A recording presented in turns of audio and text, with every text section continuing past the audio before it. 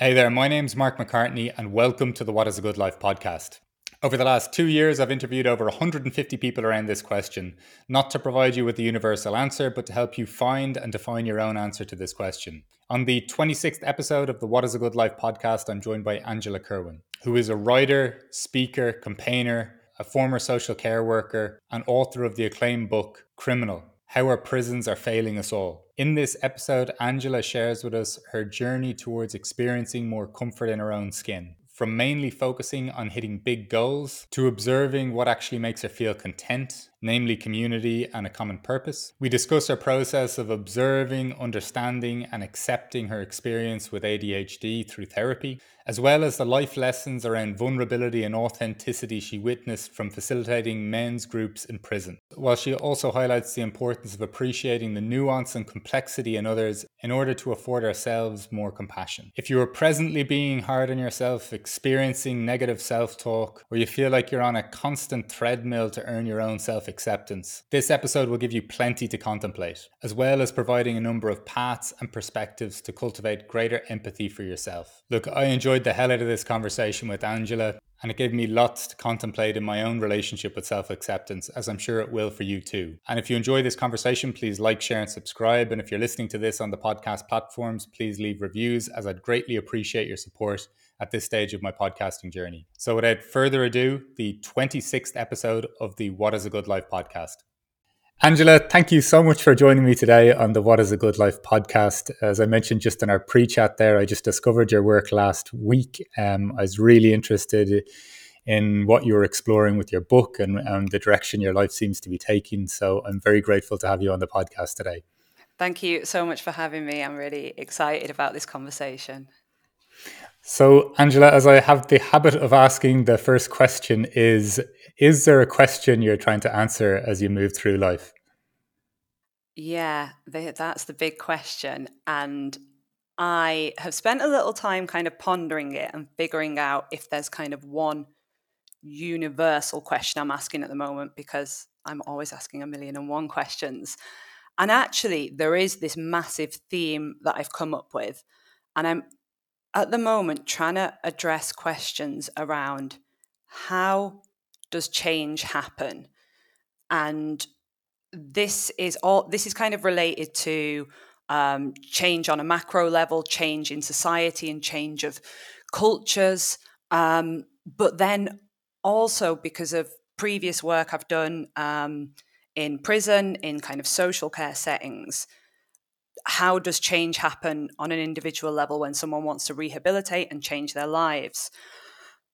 And then finally, like from a personal point of view, the latest manuscript I've been working on for the past 5 months is all about kind of my journey with ADHD and this kind of desire that I seem to have had my whole life to, like, I want to change the way my brain works.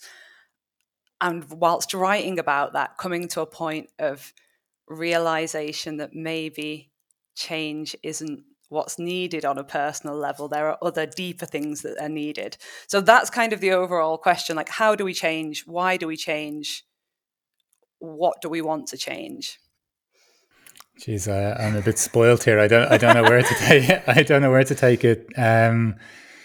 Well, just the last part you said, and I think you've just given us enough here to explore for the next hour or so. Anyway, but can you?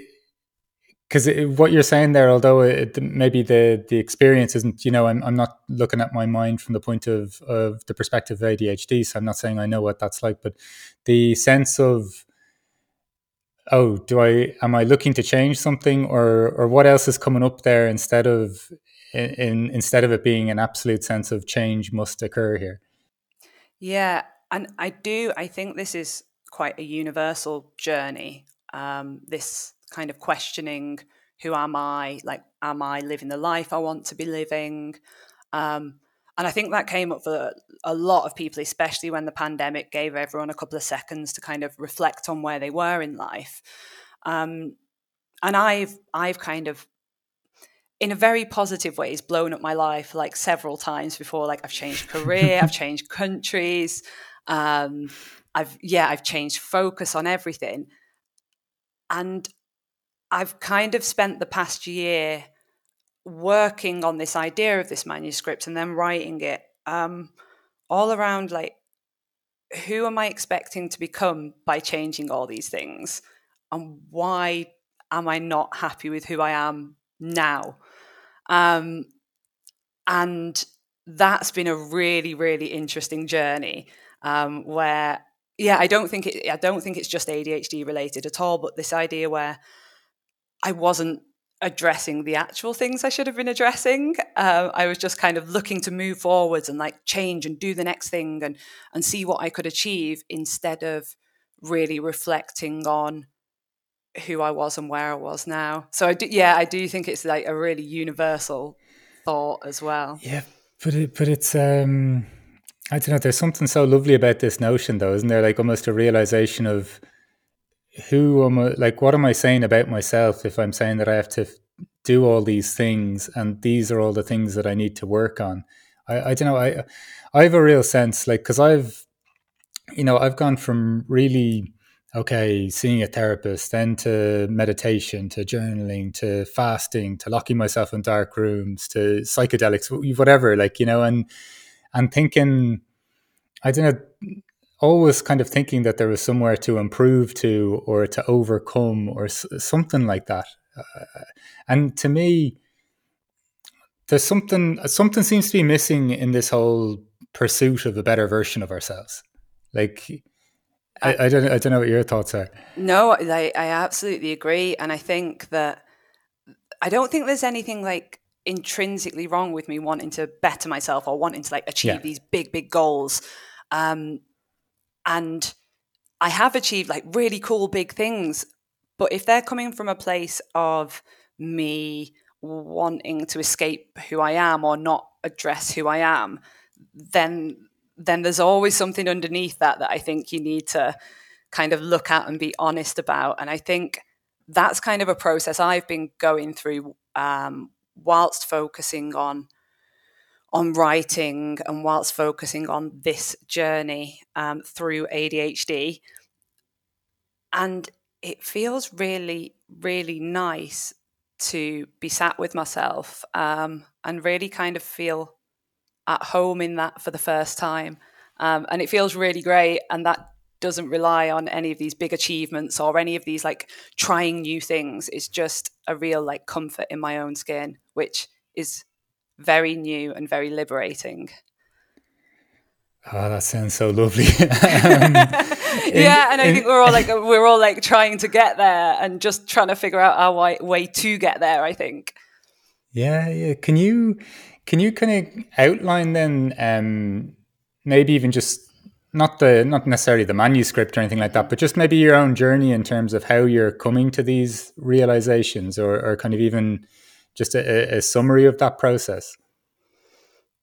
I think that, yeah, on a really personal level, I'm not very good in life without real big goals to work towards. I think without something that's like a relatively short term goal of like 6 months, 1 year, um, that can kind of keep me structured, keep me focused, and keep me interested. If I don't have that, I start like flailing, and that's when, I start to not really feel good about myself. Um, so I was kind of, okay, what big goals can I do now? Like, I published my book last year. What can I do next? And I thought, like, I'm gonna become like the best skier in the world. This was one of mine. I'm gonna become fluent in Italian this year. I'm gonna like lose weight, get a six pack, all the usual stuff. And decided to kind of embark on this process of just ultimate self improvement. Um, and what I found at the end of it, and it's really nice we're talking now because I've just kind of like tied up the conclusion and figured out what I found, um, is that actually the connection and community, the people around me doing things that I find purposeful and meaningful in my community and in the world, are like the things that really bring me contentment and joy. And it's not about, these big cool achievements, and it's not about, it's not about doing what you think you're being told you should do if you're looking at social media, or if you think people your age should be doing. It's building connection with people, and I think connection with the wider world as well. I've really found myself back engaged in the campaigning community in the world of kind of social justice and prison reform, and realizing that doing things outside of yourself are actually the things that make life really good. And I think like all the kind of top tips on how to be happy always tell you this, don't they? But I was like, oh, just drink like a green smoothie and I don't know, go skydiving instead. But actually, just like doing some volunteering and being a nice person actually makes life a lot nicer. Yeah, it's a wonder though what kind of keeps us away from that, right? Like, because it's, since time immemorial, like whether we go to any kind of major religious scripts, like which would have been created the prevailing culture for centuries, and now even psychological studies will tell us the benefits of giving or volunteering. And yet, I think I think we've got a little bit lost in our pursuit to know ourselves, or something like this, that it becomes quite an individual thing. And of course, look, I think when someone gets content enough with themselves, they do naturally kind of expand into the world to some degree. But I don't think many people complete the arc of contentment with myself and now back out into the world. It's just kind of like they just kind of get stuck on the working on themselves part almost. Yeah, and I think that that does kind of turn you in on yourself, and that's definitely the journey I think I've been on. And I think it is really alluring because kind of just doing some nice volunteering and this quite kind of asking if your neighbour's okay and need you to go and do the shopping. Those kind of things seem really simple, so we think they mustn't work, but they're also actually quite hard to do in comparison to buying products um, or the quick fixes that look really sexy. I think the actual like community connection, it's not sexy, is it? It's not Instagrammable. It's not postable. It's just out there living, and I think that's where perhaps we get a little bit lost. Yeah. When you were kind of observing this idea of, like, change on the macro level, societal level, on myself, people in reform as well, Mm-hmm. just even, I guess, first of all, from your own process, like obviously as someone who likes to set big goals, who's achieved different things, moved from a life, blown up your life a few times, as you say, where are you even in terms of how much you think you're in control of your own change? Oh, that's an interesting question. I like to think quite a lot. I like to think that there is control there, and I can continue to work and do the work on being the best version of myself possible. But yeah, I mean, that's a really interesting question. Perhaps there are, no, there definitely are kind of systems and structures in place that impact my life way more than I probably give them credit for. Um, but I've not really ever thought about it like that before. I think when I talk about kind of real macro systems, and wondering how we can change those. So I I did work in prisons and I worked in social care for a really long time. And I left because I was unable to do my job in that system. I think the system itself is like flawed and failed, and just makes the world a much less safe place for everyone, and kind of ruins the lives of everyone who comes into contact with it. So I left to write about systemic change, about how we need to alter these huge, huge systems in society. Um, but the reason I talk about that in terms of change now is because I think for all the campaigning, for all the lobbying and the work that people have been doing for decades on this, change hasn't come, and things are, I think most people who work in the social justice sphere or the prison reform sphere would say things are probably getting worse. So I'm thinking about this in terms of what does it take to change the mindset of a country? What does it take to change the mindset of a government? And I don't think there are any real answers to that yet. I think with trying to kind of like link these two ideas back together, with me kind of discovering the importance of connection and community for my own kind of growth, I think I've discovered that that's the only way we're going to get huge macro systems change as well. There's going to have to be kind of grassroots community action and community lobbying to make change on a bigger scale. And it's now trying to figure out how to marry those two ideas together to be part of that conversation or like facilitate that conversation in the wider community. And I know that probably didn't answer your question at all. No. But I think it, like, I don't know. I think it says something in terms of just, as much as we kind of like to, I think in sometimes in like kind of self-development circles, we kind of like to paint ourselves as the master of our own universe, and Mm-hmm. you know that we're absolutely driving the change. But there is something really beautiful, I think, about this idea of, like, it's, you know, almost that expression, takes a village to raise a child. Like, there Yeah. is something beautiful about this. As much as we can be accountable and as much as we can try to improve ourselves, there is something about pushing up against a bit of a boundary if our environment or our community isn't also engaging or kind of playing with us as well. Mm-hmm. Um, you know, you mentioned just something that I was really intrigued about when you said, then even from the point of view of reform or change for someone who would have been incarcerated as Mm-hmm. well.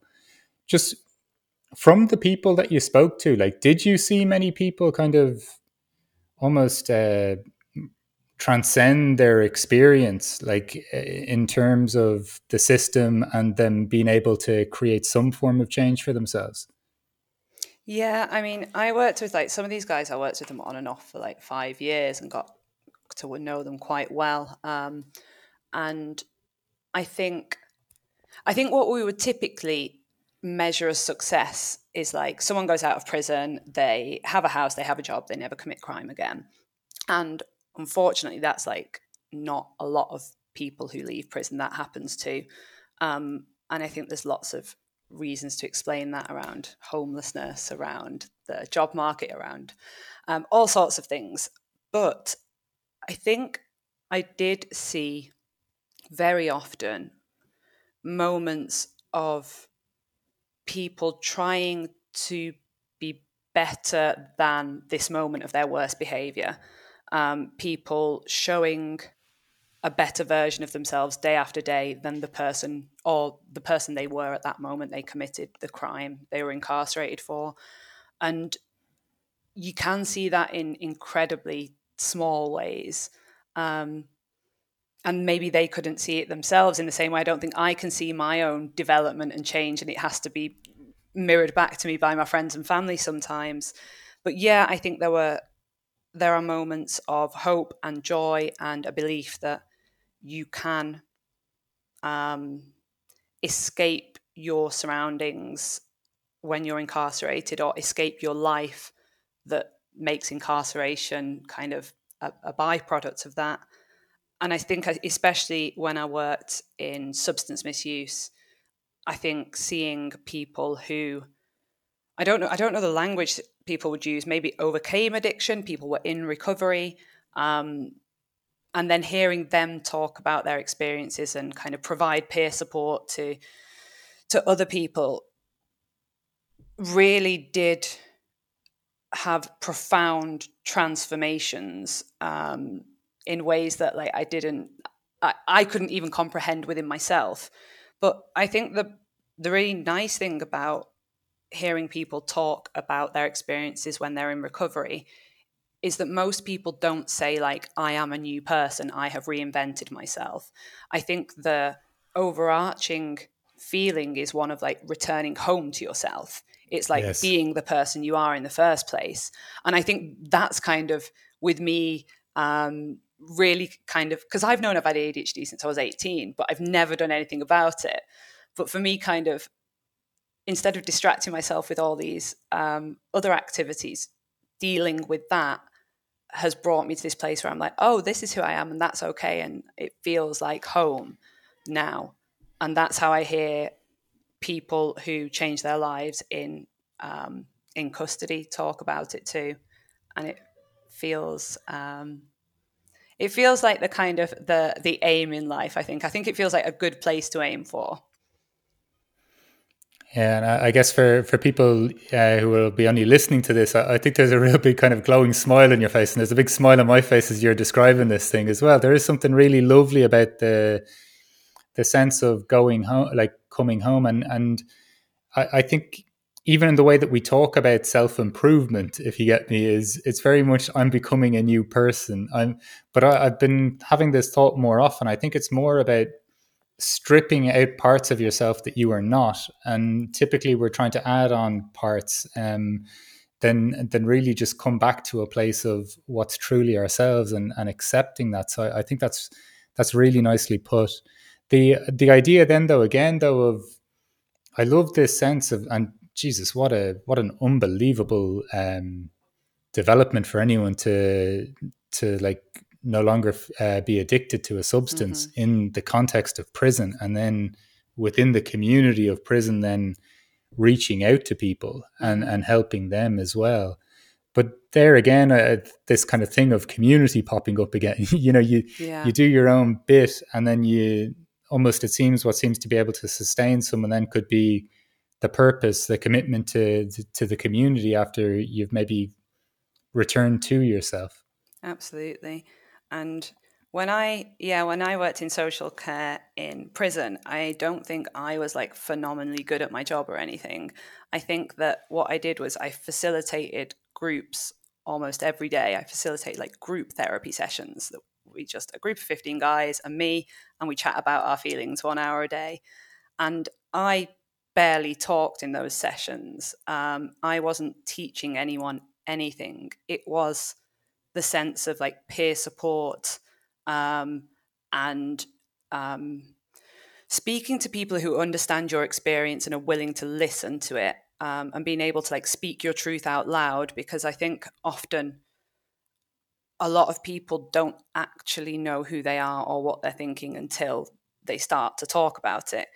Um, and it just helped so much, and it created a place of safety where people could be vulnerable inside such a kind of horrible hostile environment where vulnerability is weakness and you can't show that.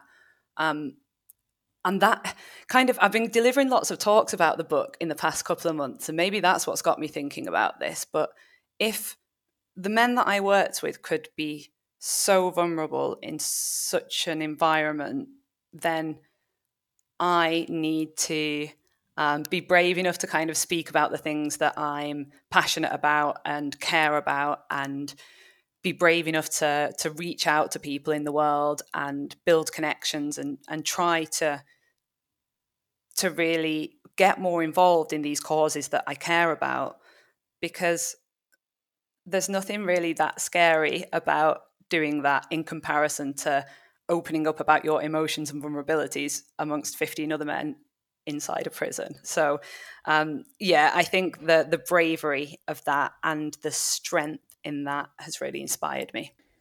Yeah, it's there's I'm part of facilitating men's circles on a weekly basis, and geez, it's hard to kind of fathom that inside a prison, like insofar as that even men in quite secure and safe environments, men can still find it difficult to speak about their emotions, let alone where you think it's almost like in contradiction to the setting that it exists within. Yeah. This is What, just out of interest, what was that experience like? I know you're saying you didn't have to talk much in it, but what was that experience like of facilitating men's vulnerability in such a setting? I think it was the best job in the world, and yeah, and I only stopped doing it because the system is just crushing.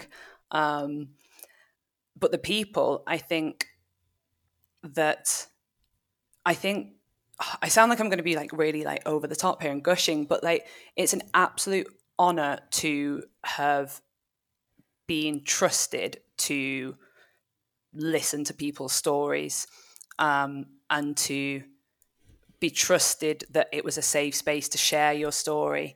Um, and I think because of the way that other group members kind of held this space, this was our little basement, and it was a safe space, and you don't come in to mess around, and you don't come in to fuck around, and therefore it remained that way. It built a culture that meant that everyone just took it seriously, and the peer support also leads to, you don't have to just support people, you can challenge people, you can challenge people appropriately, and you can say when you disagree with people. And that happened a lot too, and that didn't have to come from me, because all other group members don't want to sit and have an hour of their time wasted by someone just absolutely chatting shit. Everyone wants to get something out of this hour of their time. So it was just, yeah, a pleasure 99% of the time. Yeah. And then like when you're talking about then showing, or that being an example to you and showing up in your life, how has that kind of altered your approach? So I think this is a really like interesting thinking about my life with hindsight. That so essentially, yeah, I'd say like 3 or 4 days a week, sat and listened to people talk about their feelings and how they dealt with their feelings and what they were going to do to make their lives better. And I wasn't allowed to say anything. Like, boundaries in prison, super strict. I don't share anything about my personal life. But I think it actually had this huge impact on me to start reflecting on, like, am I happy with my life? Because I'd be speaking to people who were committing crime after crime to support a crack addiction. And instead of saying to them, like, don't do crack, my approach was, okay, like, if you really want to do crack, but just accept that it means you're now going to be in the basement classroom of a prison with me. You're going to be in this environment for the next 6 months of your life, and I'm not. I get to go home. And if that's a sacrifice you're willing to make, like, accept that. But if it's not, you've got to change something. You need to be honest with yourself. And that was my approach to them. And then I'd go home and be like, oh, I'm not doing what I Yeah. I'm not living my life. So when I left prison, when I was like, nope, the system is done, it's broken, I like full on left. I ran away to France and was like, I'm just going to go skiing for 6 months. I'm going to become like a mountain triathlete explorer, and completely blew up my life. And I think a lot of it was in part listening to people being honest with themselves about how they felt, and knowing that I authentically wasn't doing that in my own life. Wow, that's a hell of a thing to learn, isn't it? Yeah. Yeah. Yeah, I probably could have just gone on holiday or something. I could have just like had a little break. You're talking Yeah. to a man who's quit a job in London and gone off to India for 4 months, and then quit a job Yeah. in Vancouver and gone to Peru for a year. So, I don't know. I think it's also part of the process, right? Yeah. Like, No, absolutely. I was just going to say, I agree that I don't think that was like the conclusion or the end of the journey. I think that's kind of no, no, like no. this first step to exactly where Yeah, I am now. And I suppose when I say now I'm like content with myself, this is by no means like the finish line. This is like a work in progress every day. And I'm yeah. sure there's going to be lots more to come, but I can see now this kind of rhythm of the journey, like from that point forward. Yeah. But I think this is. There's such I think what this sounds like a bit of an indictment in the way that we usually converse with people. Like one of the reasons even why I wanted to start this podcast was I just wanted to, if there's one thing that I feel I have a decent handle on in my life, is that I have genuine conversations with, Mm-hmm. I share genuinely. You know what I mean? Like I'm not trying to sugarcoat what my experience is, whether that's saying that things are unbelievable or that's saying I'm stressed or I'm angry or I'm sad, whatever it may be. But I think it's so unfortunate that our style of conversation leads itself to such like deception, or that we're allowed to hide so much, you know, and we can kind of hide in plain sight. And then it gets almost so pervasive that, like, you know, you headed off to France, I headed off to India. Like, you know, there's such you can get to a place where even if you think I would have classified myself as somewhat of a thoughtful person, but I knew so little about myself, Mm-hmm. Mm-hmm. which is, I don't know, like if I know so little about myself, then how the hell can I have full like great relationships with myself and indeed with other people as well? Yeah. And I think that's kind of the conclusion I've come to, that this kind of wanting to be someone else, wanting to like reinvent yourself and, you know, new year, new me it. How can I get to a position of being like this new me if I haven't a clue who this current me actually is? And from spending time in prison, in these groups, and in one-on-one with people, I think, I mean, I've got no answer of how you get there, but the only thing I can see is like talking, is conversation, is opening, because I think not only are we not like honest, or maybe not honest, but not deep in our conversations. We're superficial in our conversations. But not only are we like that, like with other people, with the world, I think that's like with ourselves too. Yeah. Um, and I think with all the distraction and noise and just life getting in the way, you can quite easily go a long time with not having conversations with yourself as well. And maybe this is where I think the pandemic did a bit of a, you know, lots of my friends quit their jobs or had babies or broke up their relationships. I think it was a time that just gave a little moment of quiet to not be distracted perhaps, and be able to think about that a little bit more. Yeah, there's I did it. There's a lovely kind of sense here as well, though, of it's I like the way you didn't describe it as it's not like it's lacking honesty. I think that we've lulled ourselves into a way of communicating that it's just become so typical that we're not even aware when we're not even you know, and we're not even aware of where we are exactly. And then I love this idea you have too then of like, so if I'm trying to go from a place where I don't fully know myself into an improved version of myself, Yeah. like how many layers am I creating between who I am, what I actually am, and not even knowing what I want to evolve into. And There's and I think that it's always going to be built on like shaky foundations, whatever you yeah. kind of put on top of that as well. Just just out of curiosity, then, when you mentioned even your own journey in terms of this specifically, then with ADHD, Yeah. and then kind of seeing that as something that's a part of you. Like, how can you describe how that evolved? Yeah, yeah, yeah. So I, yeah, set all my big goals for the year, decided I was going to do like every New Year's resolution possible in the space of 12 months. And this was the best idea ever. And it really was, like, I achieved some good stuff. I also broke my leg in 17 places while skiing as well in the process. Um, Jesus. uh, but I just kept trying to busy myself. And all the while, there was just like real negative self talk constantly. So, no matter what it looks like on the outside, there is just this internal monologue of like, you're not good enough at this, you're an imposter at that, you're an idiot for breaking your leg skiing, which, yeah, I was a complete idiot. It was my fault. But everything was just really negative in my mind. And it wasn't it wasn't impacted by what was going on externally. Like things could be going really great and it'd still be the same, or things could be going really badly and it was still the same. It wasn't about what was happening in my life. It was just my brain blaming me for anything I did wrong.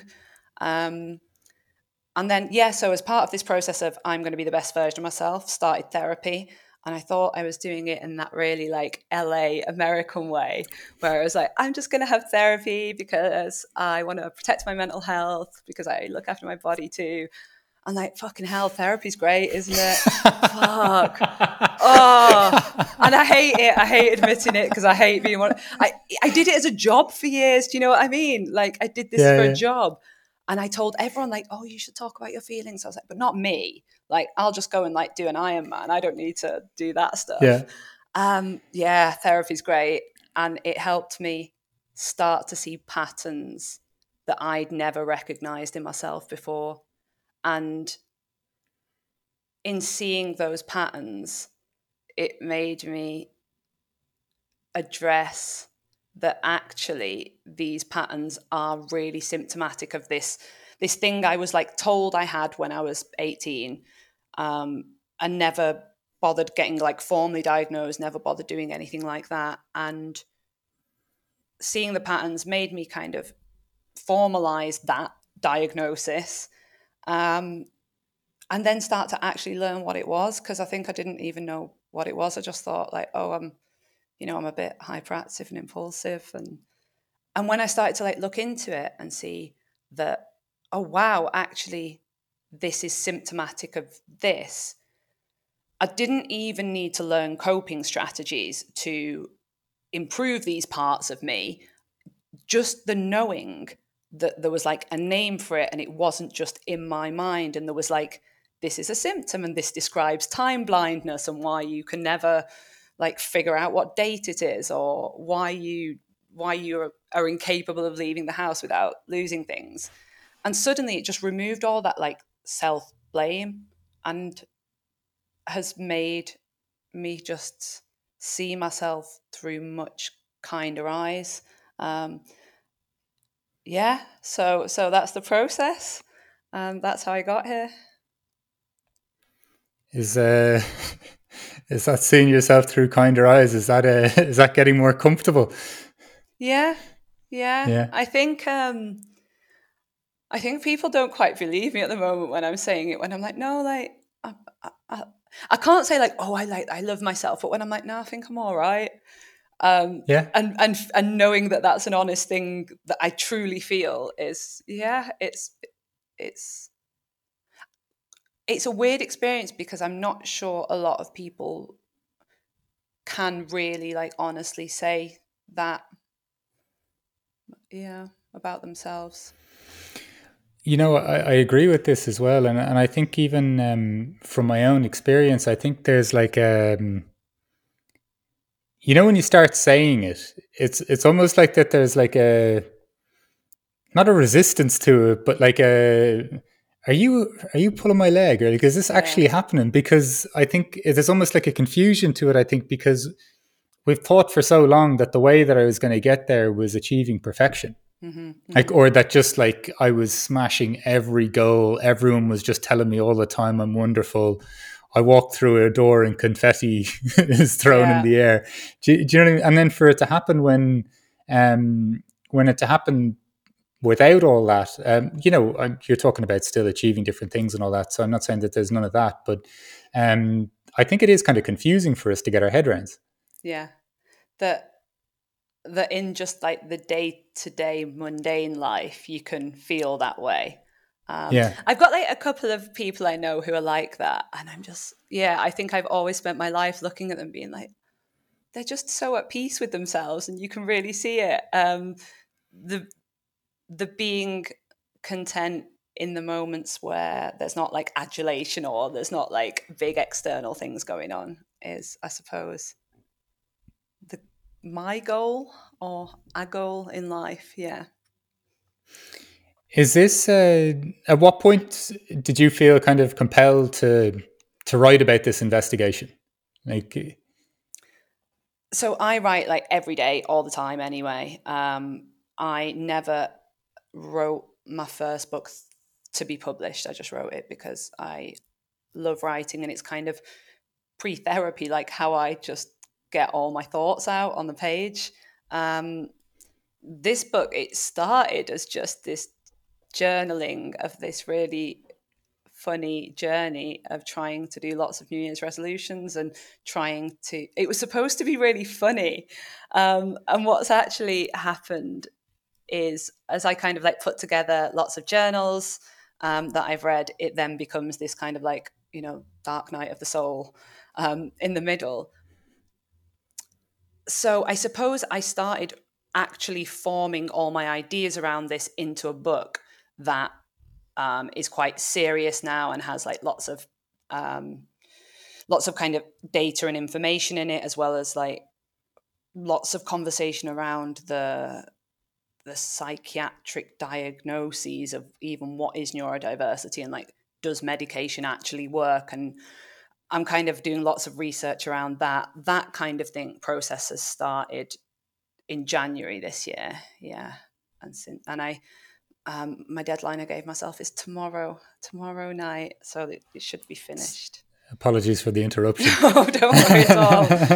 There's no way I can write during the daytime ever. It's going to be a nighttime edit tonight. Okay, so there's no glancing at your watch, like, No. yeah, wrap this up.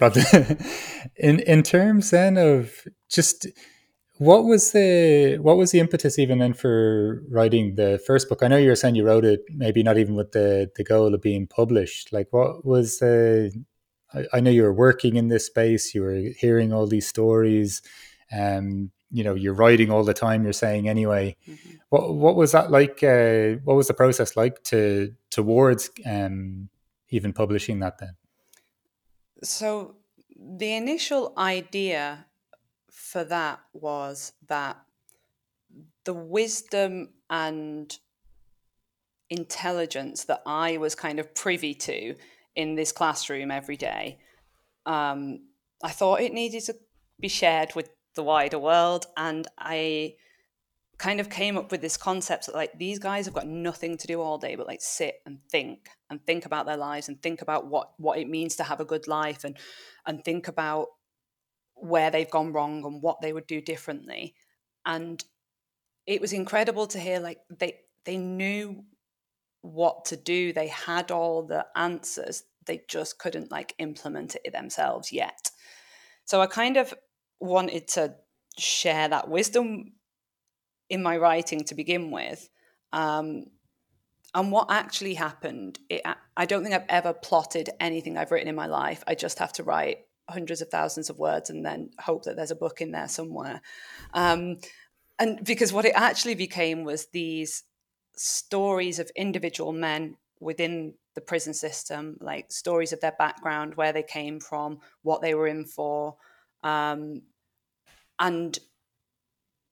then by demonstrating like the humanity of the majority of people in prison. So we hear about kind of all the notorious prisoners, we hear about the very dangerous people, but we don't hear about like the 95% of people in prison who will one day be released back into our communities and usually aren't in for particularly serious offences. And I wanted to share their stories and then relate it to the macro level problem in our society. So is it our mental health services and how we treat people with mental health issues, or is it the fact that like 1 in 4 men in prison has been in care? So how, if the care system is failing, that means the state is failing. And if we as taxpayers, as members of society, are the state, that means we're failing in our role as parents to children in care. So I try and use their stories to show that these are one example of just this huge issue that we all need to care about. And that's what it became in the end.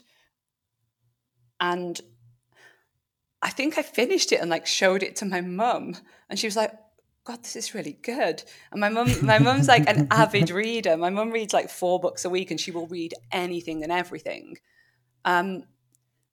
And there was something about showing it to one person. I don't think I've ever shown my writing to like anyone before. I've wrote a few articles here and there, but nothing like this that I really, really care about. And then showing it to one person kind of broke the floodgates, where I was like, right, okay, like I'll show it to other people. I'll see if other people think it's good. And after I got a little bit of good feedback, sent it off to agents. And my goodness, the publishing world is a crazy, crazy old world to understand. And I don't think I do very well. But I was incredibly lucky and got an agent. I think half of that in publishing is skill and half of it is chance. Like, I got a great agent, and she packaged my book really well, and we went out to publishing houses, and a few different people were interested, and yeah, and that's kind of the process. And it was all very new to me. And afterwards, now I realize how rare it is to have a journey like that. Like, I wrote a book I didn't even want to publish. I got an agent, I got a publishing deal. It's so rare, and I'm so lucky to be in that situation. And Yeah, but it also sounds though that you captured something really unique. I love the perspective, of trying to capture, like you were saying, I was observing all this wisdom, um, and just I don't know, like we have all these kind of labels that we put on people, and we don't look for wisdom in certain places. If someone's revered with such and such, it doesn't matter what they're like in their personal life. We could, if we weren't aware of it, we could think, oh, they're a very wise person or something like that. But I love this idea that you were just there was no barrier to you perceiving what you were, no barrier to you perceiving the wisdom that was inherently there.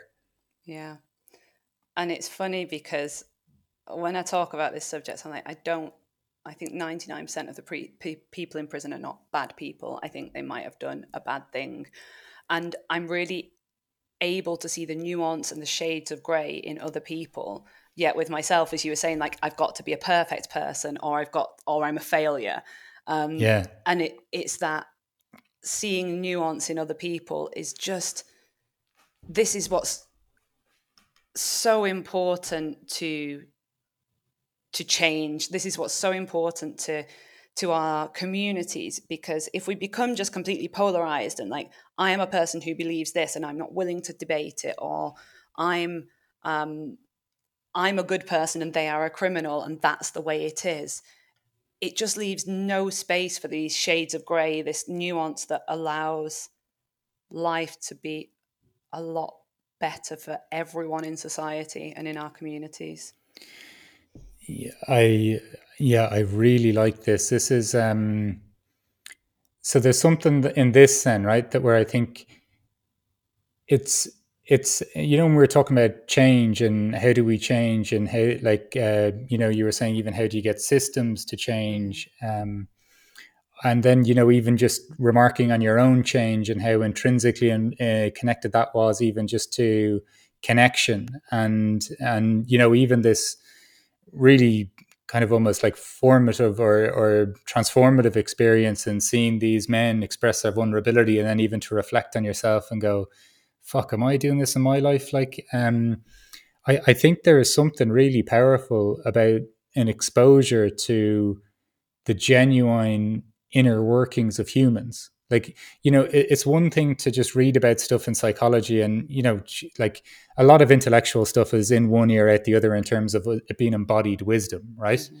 But when we're around this all the time, I think it's so much, like, I think such a unique insight is like, as you're saying, like, oh wow, this person could be in for X, Y, or Z, but geez, he actually seems like a pretty decent Yeah. bloke. Like, I know they made this mistake. And then, because I think so much of us kind of live in this little cocoon where we separate ourselves from everyone else and our own inner world from everyone else's inner world. So we just think that, like, someone could look at your life and go, oh wow, she's doing this Ironman, she's published a book, she's gone and done the skiing, now she's writing this other book, wow, she has life completely figured out all the time. But you're saying, like, oh no, I have to, this is a constant kind of Work in progress. accepting myself, work in progress, exactly. But we just, I honestly think that's one of the things that hinders us from getting to that place of peace within ourselves, is that we don't have the community around us very often where it's either reflective, transparent, honest, and genuine, perhaps. Definitely. And And this has been a big thing for me. So when I published this book, like, if you read the book, you'll realize like it's evidenced, it's rational. Like I'm not kind of just shouting and saying like free all the criminals at all. Yeah. But like if you just look at the headlines, that's what you could take from it. And I was really anxious that I was just going to get just hate for this. I was going to get so much like, they should be locked up, like what about the pedos, da da da da, all this stuff. Like I went on GB News to promote this book at one point, and I was absolutely like, this is just going to be horrible. And there's been no kickback. There's been like no negativity. And I think once you get over that fear that people are going to hate you or shout at you or disagree with you, you realize that actually everyone is like a lot nicer than maybe the headlines or maybe social media or maybe even our politicians give us credit for. I think humans are intrinsically all right to each other and nice. And that's kind of the idea I've been talking about a lot recently. I spoke to a group of volunteers last week and asked them to really go out into their communities and kind of be ambassadors for the organization they work for. Like they don't have to be embarrassed or keep quiet about working as prison volunteers. They should be the people going out starting meaningful conversations in their communities, and not to fear that, not to fear having a conversation, because I don't think you I think you rarely experience a real backlash if you approach people with like openness, honesty, willingness to Yeah. listen. You usually get that back from people, I find.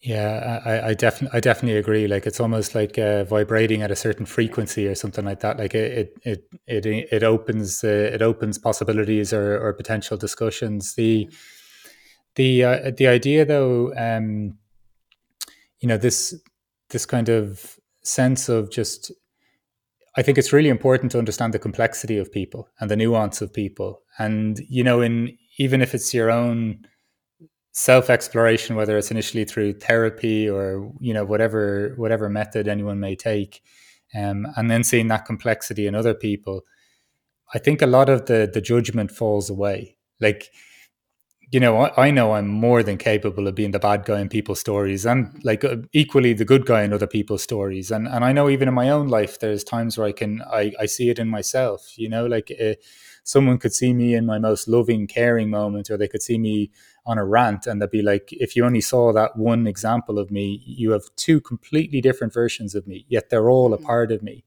And I don't know. I think there's just this really lovely idea that if you share the personal stories of people, like it's easy to hate labels, but yeah. it's not very hard. It's not very easy to hate people. Like I do agree with you, that kind of sense that if we do open up to each other a little bit, people are less, and if you present them with something true or transparent, people are less resistant to it. Like Mm, I think there's a real opportunity in that for people in redeeming themselves, and indeed redeeming themselves in the eyes of other people as well. And I'm not just referring to prisoners or in yeah. people incarcerated, just ourselves in our own relationships as well. Yeah, I think this trying to approach people with compassion and kind of giving them the grace and space to be their whole selves rather than this one black or white image that you have of them, and kind of the same with yourself, giving grace and space to yourself that you are not wholly one thing or wholly another thing, and you can hold conflicting opinions. You can be unsure of how you feel about things. You can enter into conversations without knowing the answer, and that's okay. Um, and then with other people, with your friends, your family, your community, whoever, you kind of find yourself coming to the answers collectively by talking with people, I think. Yeah, it's it sounds remarkably simple when we put it like this, doesn't it? But it's bloody difficult to be vulnerable. Like, oh my god, man, therapy's not it's not a walk in the park. Even like for me, I Yeah. think it it's allowing yourself to be vulnerable is what what you need to do to go out into the world and be a part of your wider world and put yourself out there for the things you believe in, or like all of that takes huge vulnerability, and that's incredibly uncomfortable and not very nice to begin with, I think. Yeah. Yeah.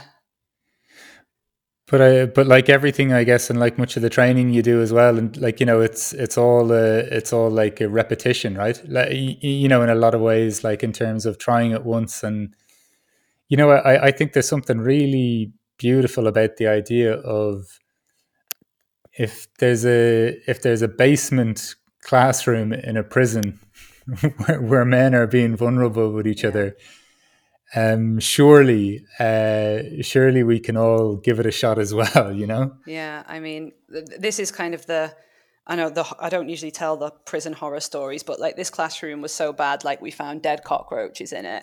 Um, there was times when I couldn't have the lessons because the toilets flooded the classroom and there was literally like human excrement on my floor. And I just looked at this as like this metaphor for like these guys are spending their time like cleaning up shit instead of like doing the work on themselves, and this is the prison system. But yeah, it was bloody horrible and it was disgusting. And if they can do it, like I think we should all try to give it a go. Yeah. I love this through the course of this conversation, just kind of talking initially about how do we change, how do societies change, how do we change on the macro, how do we change on the individual, your own kind of exploration with that question yourself, like in terms of, well, the things that you learned from the men's circle in the prison, about vulnerability, around authenticity, your own exploration with therapy, and kind of coming into acceptance and peace with maybe things that you're trying to change about yourself, or even resist in terms of who or what you are.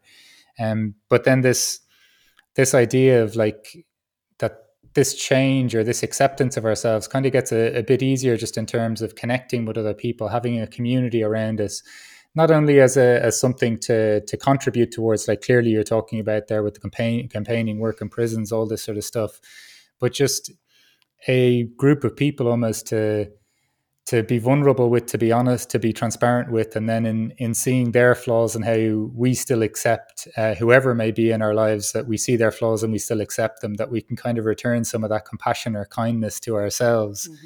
Mm-hmm. Then like, just the, also I think as well, just the idea of the wisdom and intelligence that we can see everywhere, and just to, you're mentioning there, just not looking at life in such an absolute lens, like even for not just in judgments of other people, but just to be cognizant when we're making our own decisions.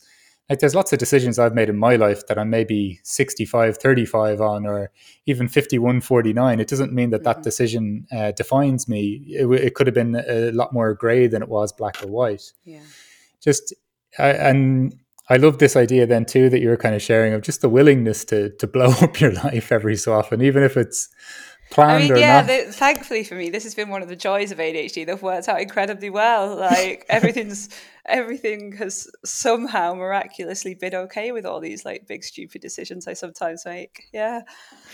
Maybe not so stupid after all, right? Well, you know what? Maybe it is actually that part of me that goes like, "No, I'm gonna change. I'm gonna do this very impulsively." Is actually like the authentic part, doing what I'm meant to be doing. Maybe because it feels like I'm on that path. It feels like it. Yeah, I that resonates with my experience of life. To be continued in terms of how it's Yeah. going, I'll see. But just then, like, a huge part of this is also what you're discussing is just around this idea then of kind of self acceptance, and then also this idea as well of removing. It's not, life doesn't always have to be as adding and improving things. It can be about us stripping back and finding the person that we were always were underneath it all. Yeah. And it kind of just speaks to what you just said there about authenticity. Yeah. Just look, with all that you've shared, Angela, I've really enjoyed your perspectives and your process and your journey in this conversation. But as I have a habit of finishing these conversations with, it's with the question of what is a good life for you, Angela? Oh gosh, and I still don't know if I have an answer for this. I think a good life. for me is trying your best to leave the world in a better place than you found it. And I think my way of doing that, I have found, is through the connections I have with other people. Yeah, I think it's you're the second person in a row, just in another unpublished interview, that's literally said that. Oh no. No.